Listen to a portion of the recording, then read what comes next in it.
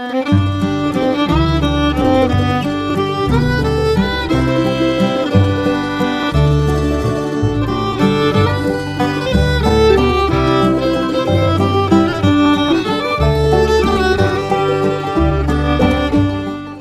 Hump Day, Oregon! I'm Finn J.D. John, FJ at OffbeatOregon.com, and this is the Daily Offbeat Oregon History Podcast.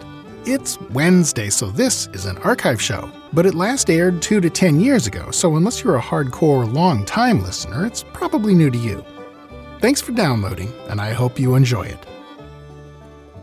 This story was first published on February 6th of 2010 under the headline, "For Oregon Pioneer Family, Highway Robbers Were Lifesavers." Here we go. There's a reason Mackenzie Pass, that's Highway 242 over the Cascades from Springfield to Sisters, is closed in wintertime.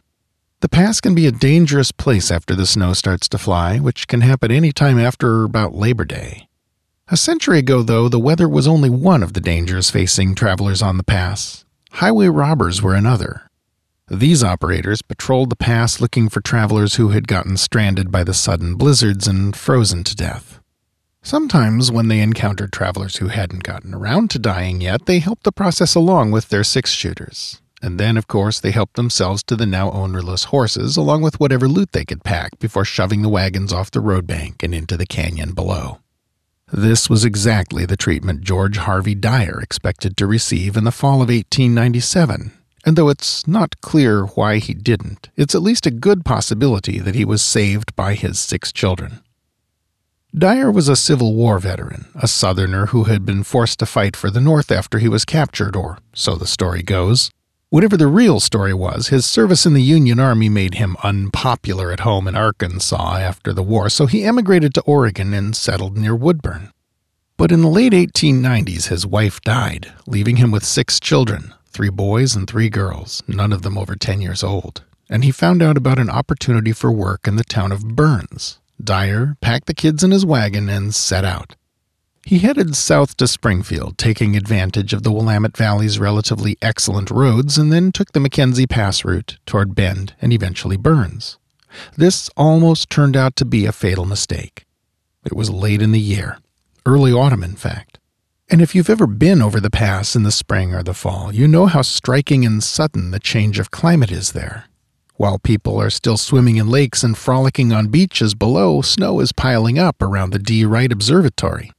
As Dyer got near the summit of the pass, his luck ran out. A blizzard settled in on him. Snow blew and drifted in the wagon road. His horses were floundering in it. The wagon was skidding behind them, dead weight like a sled with no runners. It didn't look as if they'd make it.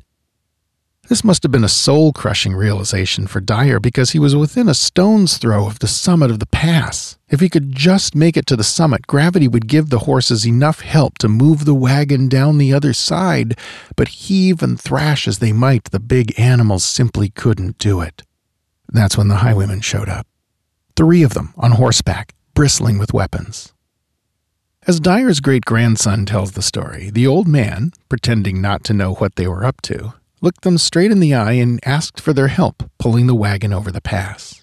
And after a long and chilling silence, they tied their lariats to the wagon and helped drag it to the top. Why would hardened criminals do that? Well, it seems likely that the prospect of murdering a wagon load of toddlers and elementary school-aged children was more than they were willing to undertake. Or maybe they were just feeling unusually merciful that day. Who knows? In any case, had it not been for the arrival of those 3 bandits, the entire Dyer family would have frozen to death a few yards short of the pass.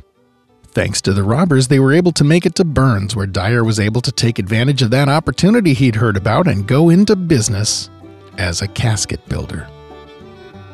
Key sources in this story have included just one: George Harvey Dyer's great-grandson, Ed, writing in Oregon Magazine.